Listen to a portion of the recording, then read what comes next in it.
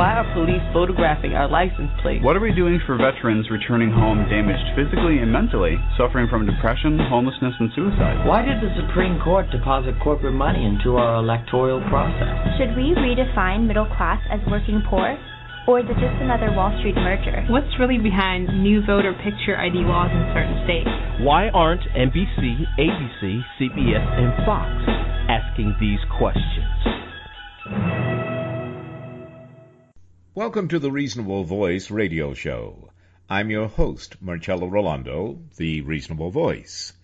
The mission of the Reasonable Voice is to connect the dots between politics and finance, the need for better and more affordable education, our humanity, world peace, and, of course, the arts, which we then gladly provide our listeners, the voting public, as informative food for thought to provoke their self-determination and appetite for equal economic opportunity and justice for all without truth decay. The Reasonable Voices are advocates prioritizing education, preserving our history, leading by example for a peaceful and prosperous world by evoking and embracing both creative artists and political unity as solutions to our challenges. Good afternoon. This is the Reasonable Voices News Talk radio program, and I'm your host, Marcello Rollando, the Reasonable Voice. During the time of the coronavirus COVID-19, I decided, as many of you know, until further notice, to dedicate the Reasonable Voices radio program to reminders of how we Americans have weathered many hardships before and came through them all stronger together. And I believe the love, the lives, the careers, and the story of my two guests today is one that will inspire hope through laughter and maybe a few happy tears as well. I give you the Londras of New York, David and Linda. How are you two? Hello, we're good. Thank you so much for having us. Very good. Yes, hello. Aye, it's so good to have you on the show, and I know I'm going to have a grand time, and I'm sure our listeners will as well. Let's just jump right in. Even before we started the broadcast, I said to both David and Linda that they're working together. Their bio is so impressive that we may not get to all of it, and we'll have to have them back. But let's see. We'll give it a shot. Here we go. I know Linda Laundra, by the way, very well from our working together at NBC on Another World, and David, who I didn't think I'd ever met until prepping for today's show. I received a photo of him, and reading his bio, while I appeared in only 4 of New York's soap operas, David Laundra worked in all of them. So all the tape, yes. So he at one time or another, yes, I'm sure actually that we did meet briefly, but it would have been sort of in passing on the set. Yes, that's what I'm thinking too, because you do look familiar. But in any case, in addition to his soap opera acting, he's a magnificent photographer, which kind of reconnected Linda and me. I mean, we've reconnected a lot over the years, but when I saw his photography on social media, I reached out. But both Linda and David have such incredible bios, so I said this already, didn't I?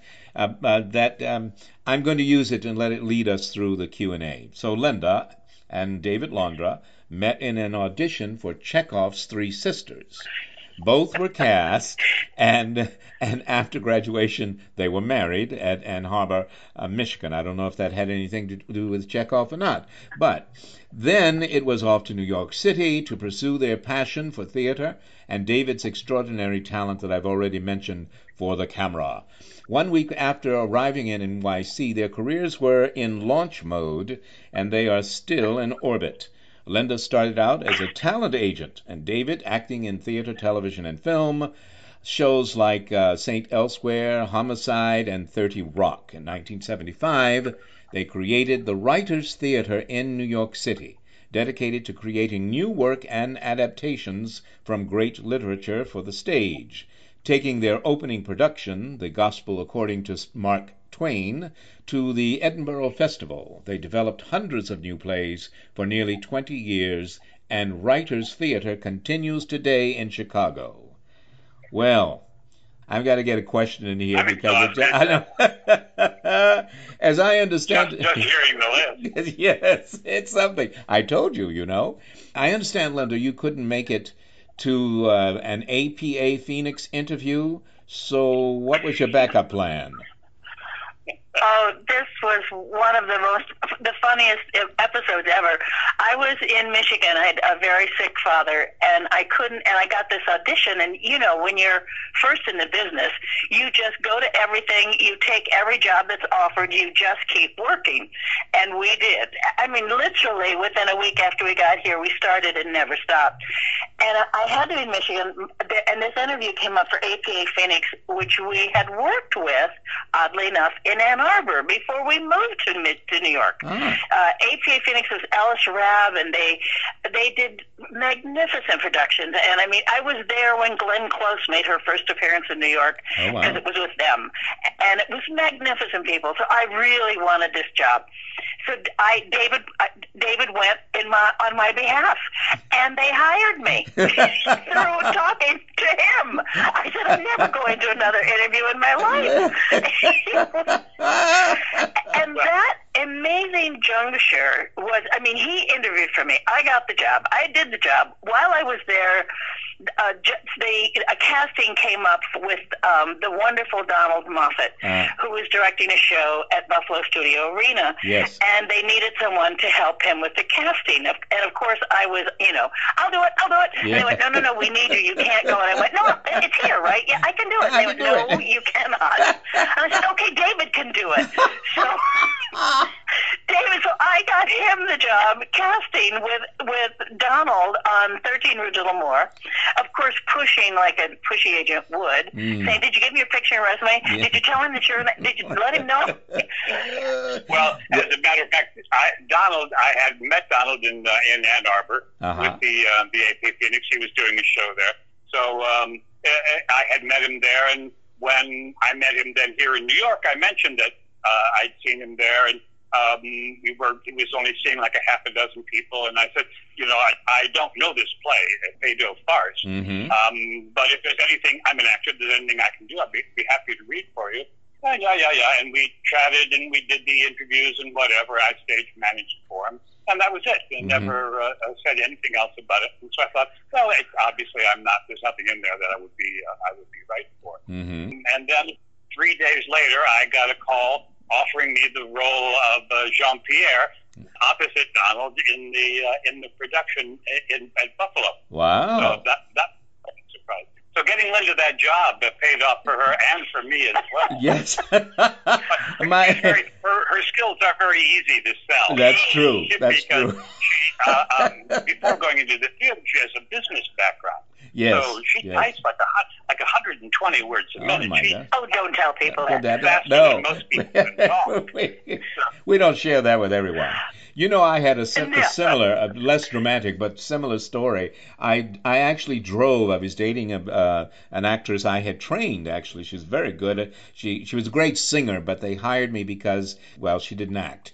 So I said, no, don't be silly. I know she can act because I've heard her sing. She has such emotion. And I did my thing and worked and whatever, and she really, her acting career improved. Let's put it that way. But our last performance together, she had this big audition for something. I think it was IBM, and I drove her to the audition and sat in the waiting room, whatever, and the casting director or the doctor, I think it had something to do with medication, doctors or whatever, but the doctor came out of the audition and he looked at me and he said, "Who are you?"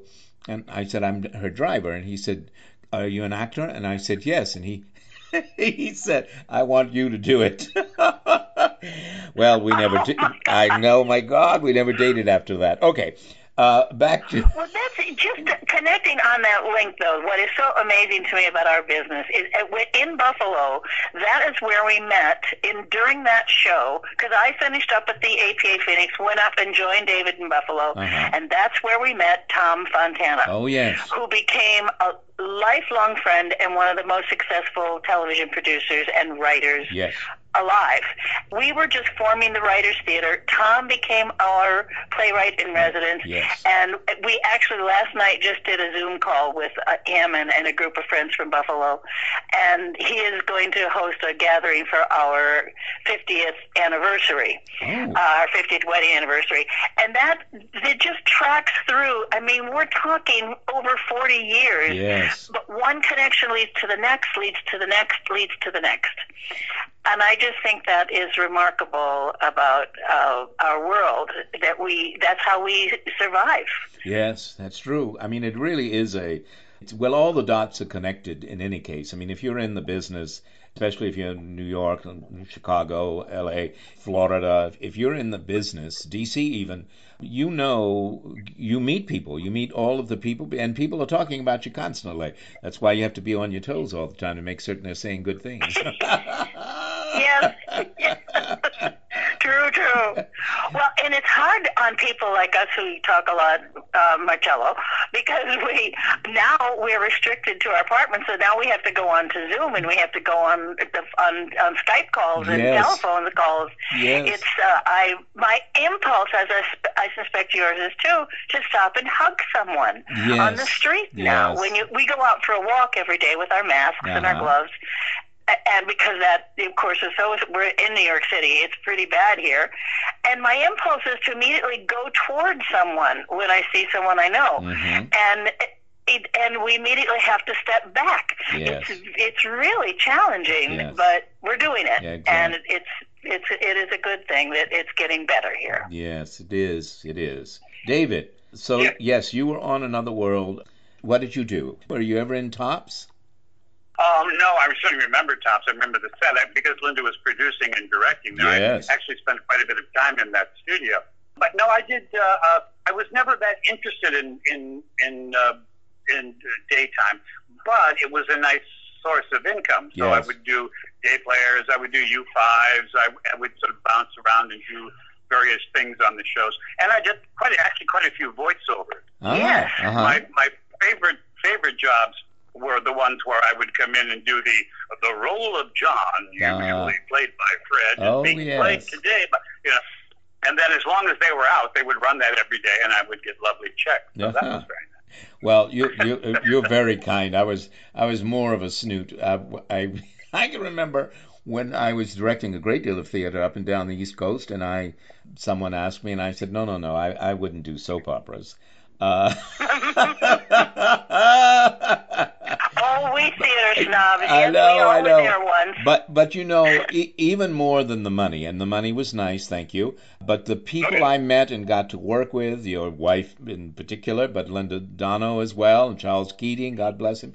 It was I think it was Anna Stewart. I once said, I just marveled at how she could take anything that was on the page and make it Shakespeare. And I won't give her answer, but there it is. But what about Homicide? That's another place our paths have crossed closely, but not as close as Another World. Did either of you ever work with the character Roger Gaffney, who's played by Walt McPherson? No? I don't know. No. Don't believe so. That's again another show because it was Tom. Yes. We would go down. We went to Baltimore and we would spend a day or a week actually on the set, just sort of watching the production and going on. And as a matter of fact, this particular week I was talking about one of the days they were shooting in the morgue, and they were supposed to have extras, but for some reason the extras hadn't been ordered.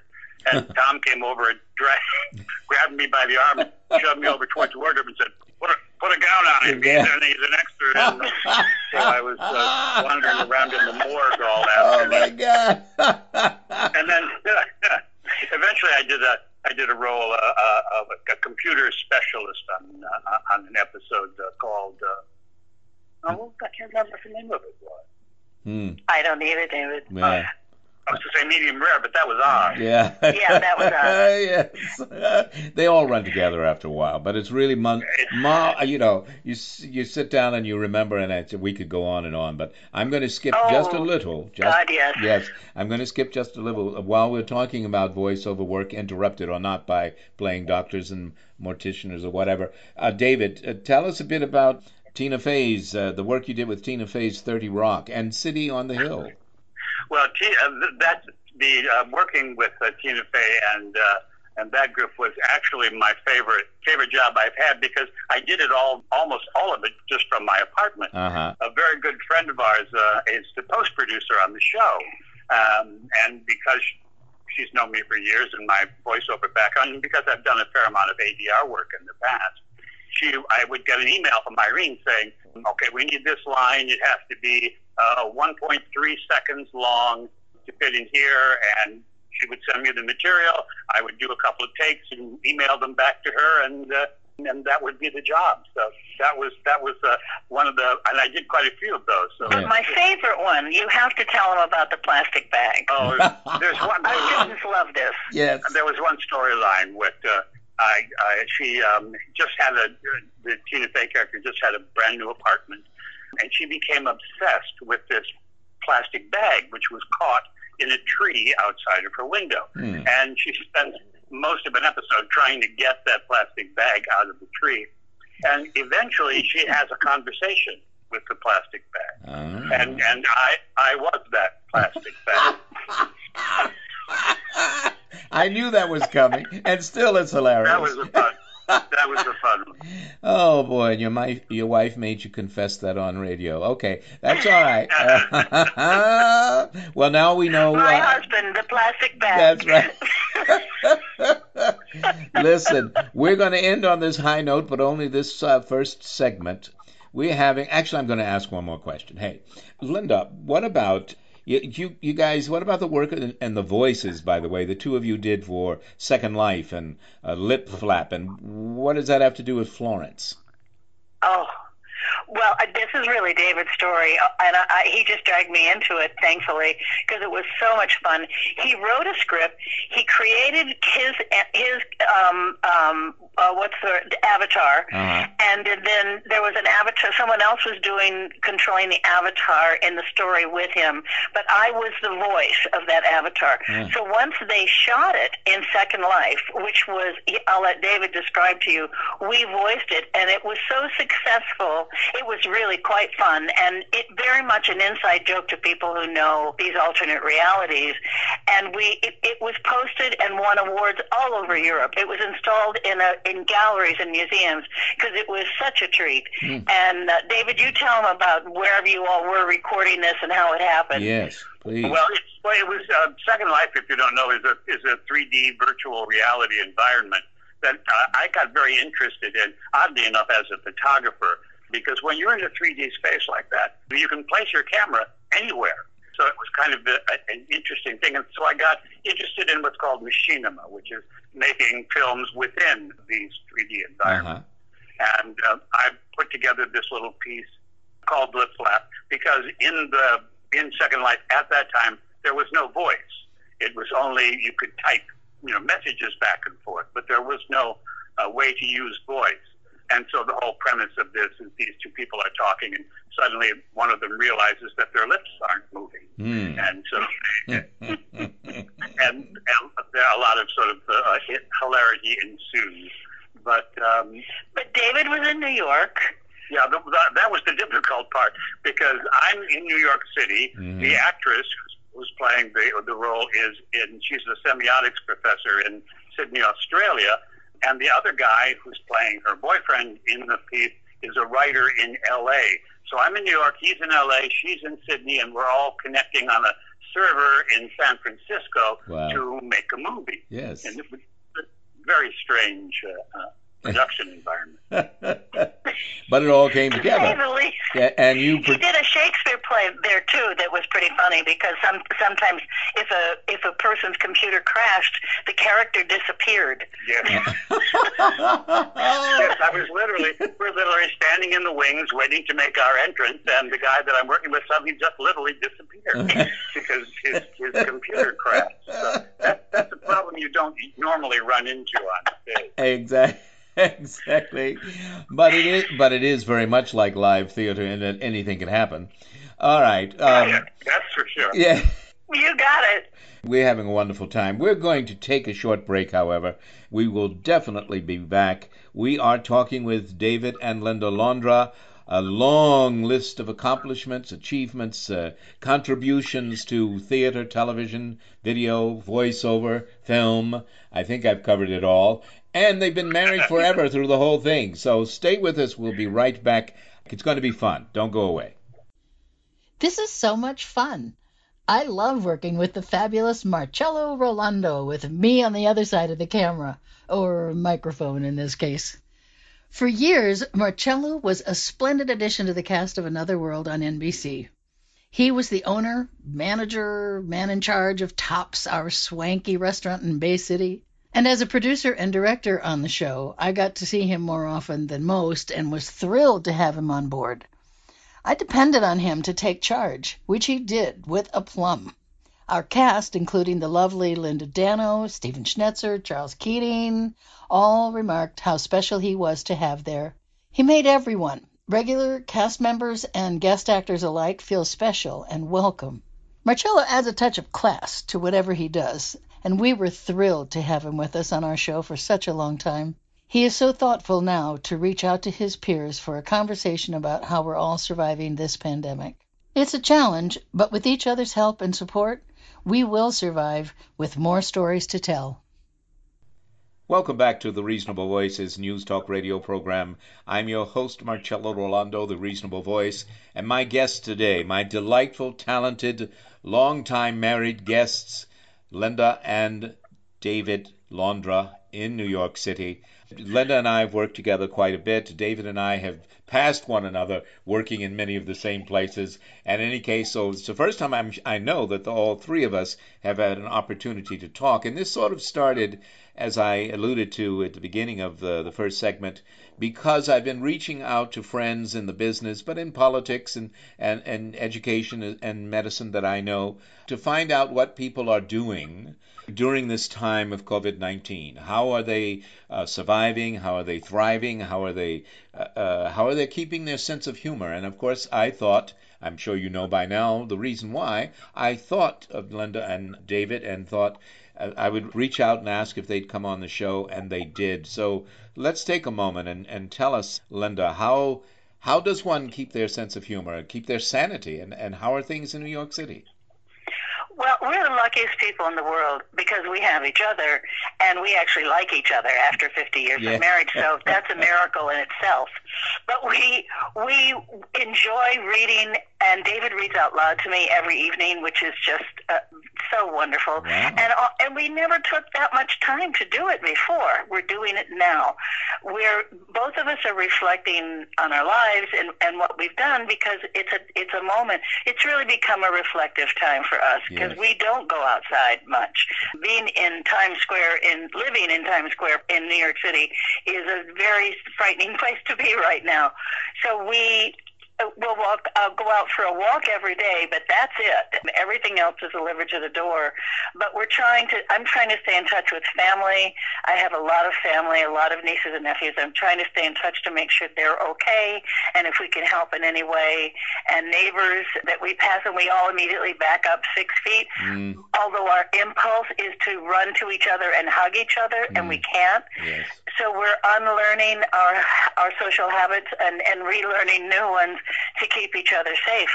But I think for us, it's about quality time and that we rarely take the time to do in life. previously. Yes. And now I think it's going to be a real regular part of our lives because it's just so enriching. So I just feel sorry for all our friends who are single who just have themselves to talk to and the walls. Mm-hmm. That must be extremely difficult. I have friends who I just say they're losing their minds, and I should let David talk. I don't feel that. I feel that we've been lucky to have this time, and everything happens for a reason, I suppose. Yes. Well, David? we have an advantage in that the last, I don't know how many years now, we work together. Uh-huh. So we are often working together 24/7 anyway. So in many ways, these days are not that much unlike the time before. So that makes the transition, I think, quite a bit easier for the two of us. Yes. Yeah. So that's a big help because a lot of people haven't had the opportunity to spend that much time with their significant other. Yes. And that can be problematic. I finished a series of 6 videos that I was working on between last December, directing and doing post, and I finished on March 11th, feeling that this thing was closing in on us, and had to learn, which I love doing now that I've done it, how to edit remotely. I'm very much a director who's in the studio next to the editor on anything I direct on camera, but this time the studio is 20 miles away and the editor was there and I was in my home studio and he set it up. However, he's a genius. Jordan, shout out to you. He set it up so that I could see the computer on which he was working in the studio, and I could give him time codes and exactly the different cuts that I wanted, and he just put them all together. And it really went surprisingly well for a 20th century person working in the 21st century until the music had to be added, and then just wasn't working in sync. So I had to tell him what to do and trust him as I always do, and then he would send it to me and I could tweak it. But I don't know if we call these silver linings, but certainly learning to communicate with one another and look each other in the eye. Zoom does that to you, doesn't it? Just look each other in the eye. I miss that from directing theater, because there's a lot of that. But anyway, it's terrific, by the way, how often our paths have crossed, I must say. Not always working together, but sort of crisscrossing, involving the same people, places, and shows sometimes. But for instance, Linda. That's remarkable. Yes, it is. And you for instance, you directed hundreds of episodes on The Guiding Light and All My Children and Another World, and of course you directed me on Another World.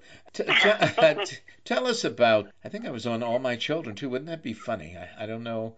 I know we didn't know each other then, but in any case, tell us about what that's like. I mean, I know you and David and I know, but the people listening, what is that day-to-day on a national television set like? Even as I asked the question, I remember you coming out of the control room, but I won't go there. You tell us. Well, it depends on which hat I'm wearing. Yes, right. If I'm the producer or the director, they're very different. Yes. Although, being a producer certainly gives a director a certain advantage. So I could do things and gamble with things as a director that others were not allowed to do because it cost time. Yes. But it heightened my awareness of time and the restriction of time more than anything on earth ever could have. Yes. It was very hard to learn fast because I didn't know anything. I was one of those lucky people that Gail Colby, who was one of the most brilliant executive producers ever in daytime, she asked me to come and direct on Guiding Light, and she said, I'll train you to direct and produce and to take my job. And I went, why? Wow. I run a theater company. And she did that and changed our lives significantly. Yes. So it was very hard. I had to move faster than I had ever moved, and I ever thought I could, but I did. And it was long hours and exhausting, and I enjoyed every single minute of it. Yes. It was exciting. It was challenging. News. I was working on the show when the first attack on the World Trade Center happened, and was in a car on my way to Brooklyn, and we had to deal with that. And what do? You've got a show that has to be done every day, no matter what. And we got to show up that day. And it was a serious challenge, and knew we all had to get creative, and we all had to solve solutions, and we all had to do jobs that weren't our jobs necessarily, but nobody cared. We just did what had to get done, and that's kind of the way daytime is. Yes. You do what has to be done to get the show done. One show, 1 hour show every day. Yes. And I loved it. There's a comparison that we because we teach acting, that we talk to our students about. If you're doing a feature film today, you're probably going to do 3 pages. That's the average of your script. You're maybe 90-page, 100-page script. You're going to work on 3 pages. Yes. That's sort of the average. If you're doing primetime television, they're going to try to do 8 or 10 pages in a day. Yes. Because you're going to get an hour done, and you've got 7 to 10 days to do that hour. But in daytime, you're going to do 80 pages today. 80 pages today, 80 pages tomorrow, 80 pages the next day, 5 days a week, and then you get 2 days off, and then you start over again. Yes. And you do that 52 weeks a year. Yes. There is no hiatus. There's no rest. And then there's so also an astounding amount of material to have to turn around in every single day. Absolutely. And I insisted we had a break at Christmas. When my first year on the show on Another World, because I was only on Guiding Light briefly, I really sort of trained there, and it worked out perfectly that I then was able to go to Another World, because there's a difference when you're training and when you're actually in the job, and it helped give me more authority when I went to Another World. But I said, so when are we off for Christmas? And they said, no, we're not off. And I went, what do you mean? And they didn't take any time off for the holiday. They said, Christmas Day, we won't work Christmas Day. I went, oh, that's nonsense. So we figured out how to get a week off at Christmas by doing 6 shows in 5 days, several weeks during the summer or early fall, so that we'd be ready to take a chunk of time off come Christmas. But they're workaholics in daytime, and anyone who hasn't done it is a bit of a snob about it, because it's all done so quickly. You fly by the seat of your pants, and nobody likes that initially. Then you get addicted to it. Yes. And the truth is, you keep doing it because every day you keep, I'm going to get that tomorrow. I'm going to get that tomorrow. And you do. And there's nothing quite like it. It's thrilling. I should stop talking about that. No, but I could go on forever. No, but it was good, and was my next question after what David said. Made me think of 6 and 5. So thank you. But explain that again so everybody knows. 6 and 5. Well, every day we had to tape an hour show and deliver it to the network. We literally had to go out to Burbank so they could cut the promos, and to the network so they could prepare it. And we did our edit the day after. And so every day you have to produce an hour of programming. Then to do 6 and 5, instead of doing just 5 hours a week, Monday through Friday, we had to do 6 shows in those 5 days. So we take the 6th show and break it up and put it into the schedule so that they were called segments, and we would then do 1 and a 5th show on Monday and 1 and a 5th shows on Tuesday, and until we had 6 shows when we finished that week instead of just 5. You know, and I remember that so well. I'm so happy to find out that you are the one who came up with that for Another World, because I always thought, I was most impressed. What a clever idea. Where did that come from? Now I know. Well, I don't know that I can take sole credit for it, but nobody argued. Okay. Well, Emmy-nominated Linda, did you direct David on camera at any time? Not on the soaps. No, not on Another World. How about the other shows? Because actually Procter & Gamble didn't like couples working together. They really didn't like him being on the show as much as he was, but he was so favored in the edit department. Everybody kept calling on him for whatever voiceover work they needed. Yes. There was a broadcast announcer. They all wanted David because he would often rewrite the copy and make it better. I was the voice of KBAY. And he was a broadcast announcer for Channel 25 here in New York. Yes. I mean, he was an experienced announcer, so he was good for that. So anyway, they didn't like that. But I did direct. The first time I directed him was in college, and we almost separated before we got married. It was a very difficult journey, but once we learned how much we respected each other, and we sort of wrestled that down in our own way, we both became fans of each other, and we could then work together. Yes. So it took time because directors tend to be bossy people, and add a producer to that. Poor David. Yes. But what about Homicide and The Beat? You weren't involved in that when he was there? No, not at the same time. Oh, we gotcha. did for The Beat. We did produce we did a whole prequel before that was happening. Of what did you call? What was it called, David? Was it a wasn't a webisode? Well, there were a number of webisodes involved, but yeah, it was a prequel to the TV show. It was an interesting concept because the show was about a couple of beat cops, Mark Ruffalo and Derek Cecil. And they were these two beat cops, fresh in New York City, and that's what the television series was about. So what we did as a run-up to it was their time in the academy. We did a web page in which one of them, where they would write about what happened to them in the academy, and there were links to so you could listen to police radios in California and Texas and a bunch of places, and you hooked up with the FBI and NBC. Law enforcement related links, and plus there were little webisodes that we shot with the two of them on the subway and around the city. So yes. It was a fun project. It was an enormous project. I was on the phone every day for many days with lawyers from the network, from the studio, from the producing and the writing team. Everybody saying, "How are you going to do this?" And I always at that time the web was new enough that there weren't any contracts. Yes. No. So everybody wanted to figure out, okay, we know this is going to happen, but how is it going to happen? So David and I had to really shore up our forces together because we ended up doing just about everything one can do on a show. Mm-hmm. But the most exciting time directing, David, to get back to your question, is The Gospel According to Mark Twain. Yes. We did it first on stage, and then we took it to the Edinburgh Festival, which is a whole story unto itself. You just can't believe how that happened. And then we came back, and we ended up shooting a piece of Mark Twain's called Gene. And it's the last chapter of his original autobiography. It's one of the most beautiful things I've ever read. And we turned it into a film, and we shot it at the Eugene O'Neill Theater Center in New London, Connecticut. Yes. And David was in that, and it was thrilling.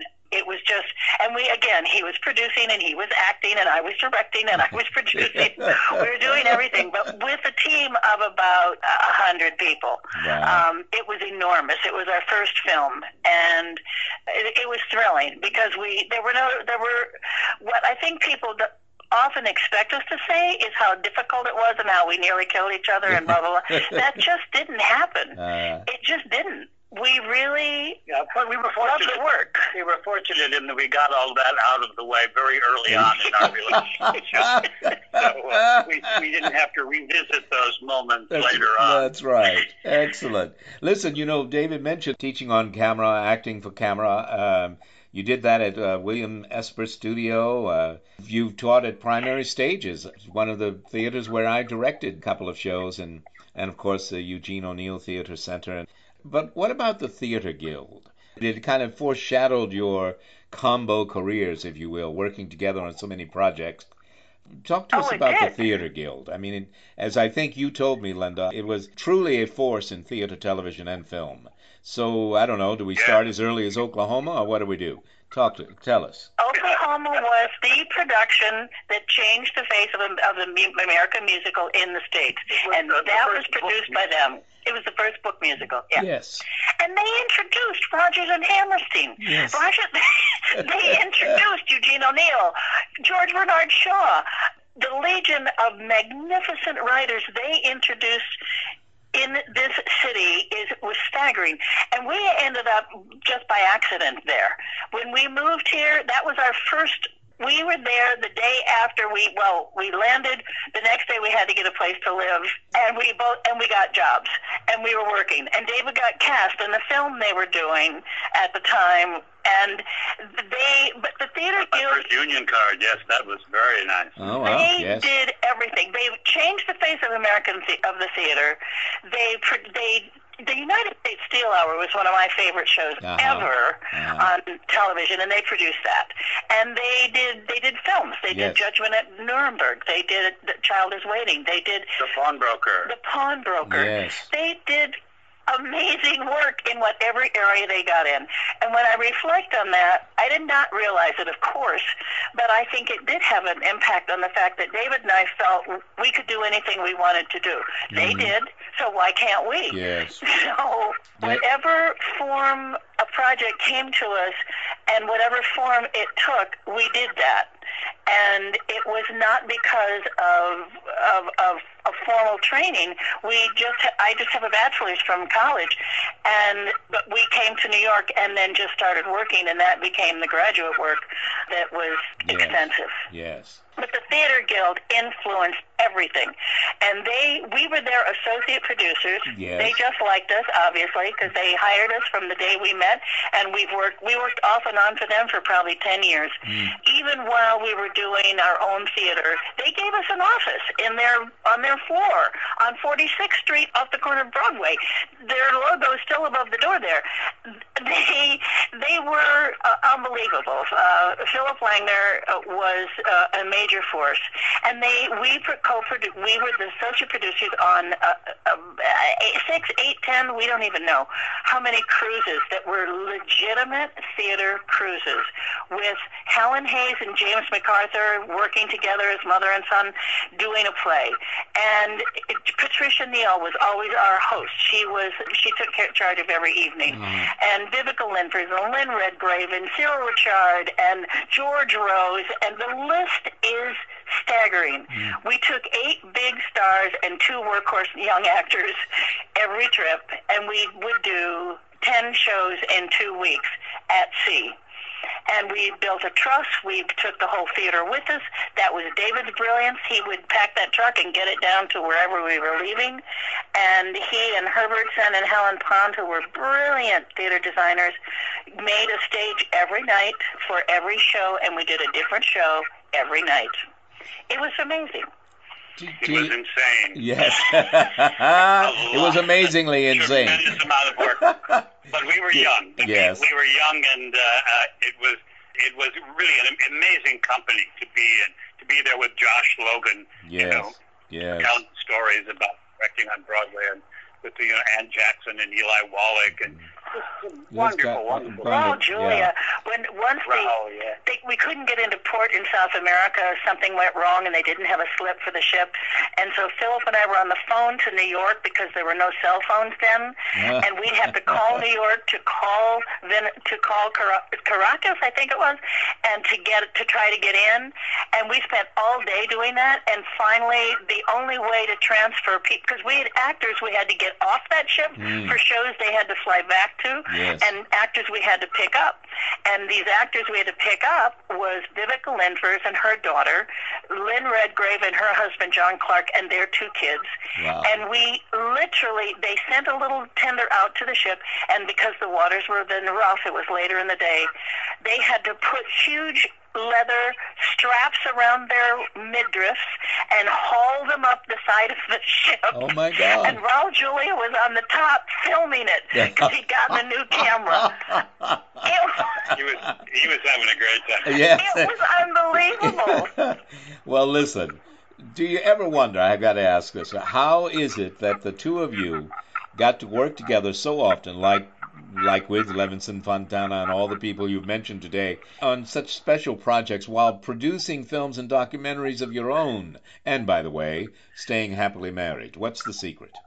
I'd write a book if I could answer that one. Yeah.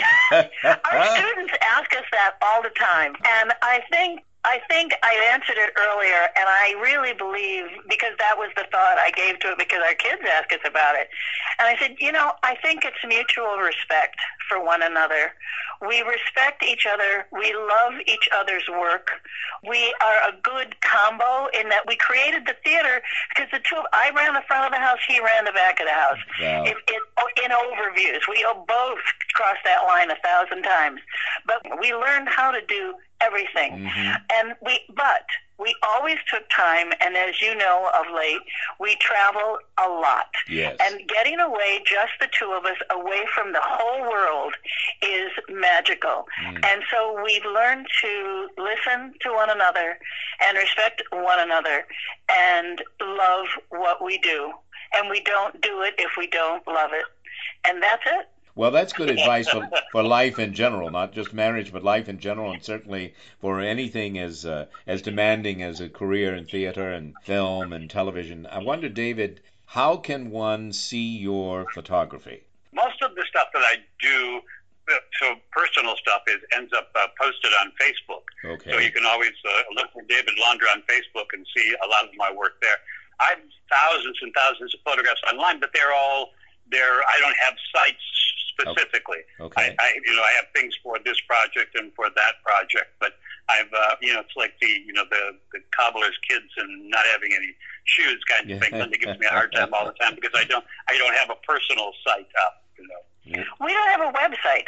Websites weren't the thing when we were doing all of our work. And so as we had been trying in the last 10 years to slow down and learn how to say no, David keeps saying, we don't want a website. We're not looking for work. We don't want more work. And I went, that's true.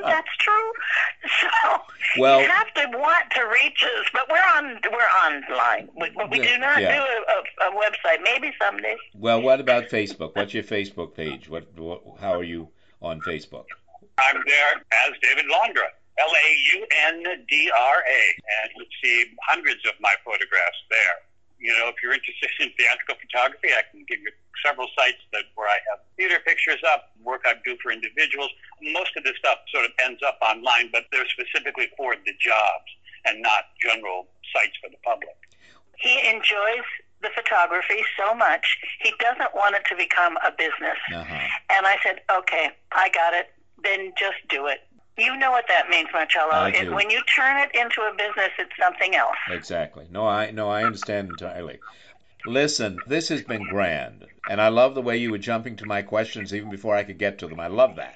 Well, thank you so much for speaking directly to each of us as individuals and not just as the Londras. Our kids call us the Londras, and that's fine.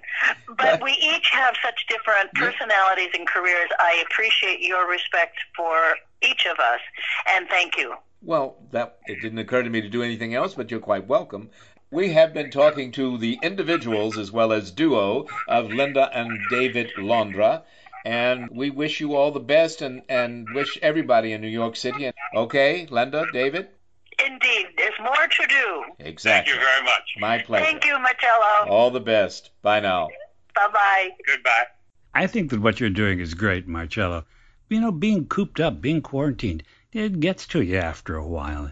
And you need an upbeat voice to let you know that life goes on, that things will be okay. Even with Linda and I, we've been together for almost half a century now, and for a lot of that time, we work together as well. We teach together. We're together literally 24/7. But still, there's times when it gets to you and when you need somebody to help perk you up a little bit. So I want to thank you for taking the time to do that. Oh, also, I'd like to put in a plug for an organization called Invisible Hands. Invisible Hands will find a volunteer in your neighborhood who can come and make that run to the drugstore for you or get you that thing from the grocery store that you need. They're really a wonderful organization. We support them, and I hope that other people will too. Whether you want to support people who are helping out New Yorkers or whether you're somebody who needs that helping hand every now and then. Invisible Hands, good group. Hello, I'm Marcello Rollando, the Reasonable Voice, thanking you for joining us and becoming one of the reasonable voices heard round the world. It's the lack of testing, stupid, spotlighting GOP COVID-19 charade. Whether or not White House valet serving meals to our commander-in-chief while testing COVID-19 positive infected Donald Trump, two things are true. Because of Trump's lying to himself as much as he does to us, most of we the people don't have the luxury of being tested. And in 14 days, Donald Trump will still be too sick to be President of the United States. Notwithstanding Bill Barr's DOJ, justice and our Constitution demand that we petition the government for a redress of grievances. For instance, why are agencies like FEMA and CDC specifically created to minimize public devastation in times of natural catastrophe, walking on political eggshells and revising life-saving guidelines instead of ensuring the public's welfare? Until it is immediately apparent, with plans of implementation in place, that a glut of farmers' cows and milk, chickens and eggs, potatoes, vegetables, and pigs is a solution in need of expedited transportation to struggling food banks, online college students, stay-at-home children, women, and America's increasing unemployed in the wealthiest nation on earth, for some, we are all in this together, like our president, is painfully offensive to all forced to linger in their cars for hours, awaiting food to feed their families. However, we cannot afford to delay until the swamp drains itself, or liberal reason balances the extremes of progression and conservative regression, nor for the legal replacement of right-wing governors or aging out of CEOs who don't care how many gullible constituents or low-wage employees get sick or die from bigger bang for the boss's buck apathetic mindset at factory farms, meat packing plants, or e-commerce online storefronts camouflaging mass indifference with coronavirus-coated cardboard. When insisting automatic weapons guarantee the freedom to desert pro-life, conservatives' right-to-life edicts, the right to spit on masks of uniformed police, and the liberty to open non-essential businesses during a pandemic, who's benefiting? Who plays the village idiot card to perfection? GOP PAC-paid freelancers, hedging conservative CEO bets, or a political pawn reinstating essential pandemic task force because it is so popular? Perhaps the root of all anti-reality evil is Trump's fantasies du jour, layered in the conceit that voters haven't a clue regarding his negligence in providing PPEs and testing. But suppose his McConnell-enabled disregard is an intentional attempt to determine 2020 GOP victories. Why is it that Trump-Pence think they can fool some of the people all of the time? What if the right, corporatism's underbelly board members, are the nemesis of inconvenient scientific facts? Why are case and casualty numbers rising in Arizona, Colorado, Florida, Georgia, Iowa, Nebraska, South Dakota, Texas, Utah, and Wisconsin? Are elected conservative Republicans really so short-sighted that they are willing to gamble with the lives of Americans who desperately need their employment income, no matter how onerous the work environment was before COVID-19, and now even more dangerous for GOP-dominated states and municipalities, historically more dependent on the tax dollars of America's left-of-center electorate? Are all of us living within America's borders left with only one choice? Placing our faith in reason, in each other, and the better angels of scientific fact, or suffer the consequences of corporatism's Trumpism greed? Who among us still dare to profane love thy neighbor as thyself by denying the connected dots between prison coronavirus deaths and 25-year-old Georgia jogger's murder, and the connection between the $800,000 deal for Trump's drug deal and Nomi Startup's $5 million grant from Utah's governor, or the connection between Blue Flame Medical's failure to deliver and the GOP, or Arizona Governor's Arizona State University's COVID-19 research reversal and Trump's ultra-conservative FEMA model deflating testing, or the connection between Bill Barr's FBI reversal and saving Donald Trump from an election year pardon of Michael Flynn. until we evaluate human life not by human income, but by our return on investments in human kindness, with a bottom line yielding human decency, our lack of emergency readiness, safe food, clean water, fresh air, affordable health care, protective stockpiles for all caregivers, medical professionals or not, and safe working conditions for all employees, regardless of income bracket, educational level, or color of skin. Answers that foresee, prevent, and manage emergencies before they decimate life as we know it will be drowned out by the nonsense of the unknowing, the uncaring, and the profit hoarders of corporatism's control of Congress and the cajoled. Believing in what the second Americans ensconced in most of our Constitution, let us now manifest our exceptional potential challenged by Lincoln's Gettysburg Address. FDR's "the only thing we have to fear is fear itself," and JFK's "ask what you can do for your country." Older men have always sacrificed young adults to other wars, but with coronavirus, the enemy is our complacent lack of preparation, lack of political foresight, and lack of equitable compassion. It is GOP arrogance and the ignorance of those in lockstep with it that's overwhelming American democracy. Perhaps that's why COVID-19 is warning us we must do better. Thank you, and join us. Become one of the reasonable voices heard round the world. Thank you for continuing to listen to, support, and share the Reasonable Voice Blog Talk Radio with family and friends, especially online. We enjoy hearing from you, and in response, yes, we are now accepting new company and business advertisers and welcoming organizations seeking to be one of our sponsors. So please do continue to email us at thereasonablevoice@gmail.com. However, if you prefer to simply make a donation, your donations are greatly appreciated and can be made through PayPal by clicking on the donate button found at the top of the homepage of thereasonablevoice.com website. Thank you for joining us today to make every day as reasonable as possible. We hope you will download and share our downloadable podcasts. I'm Marcello Rollando, the Reasonable Voice, hoping you will become one of the reasonable voices heard round the world.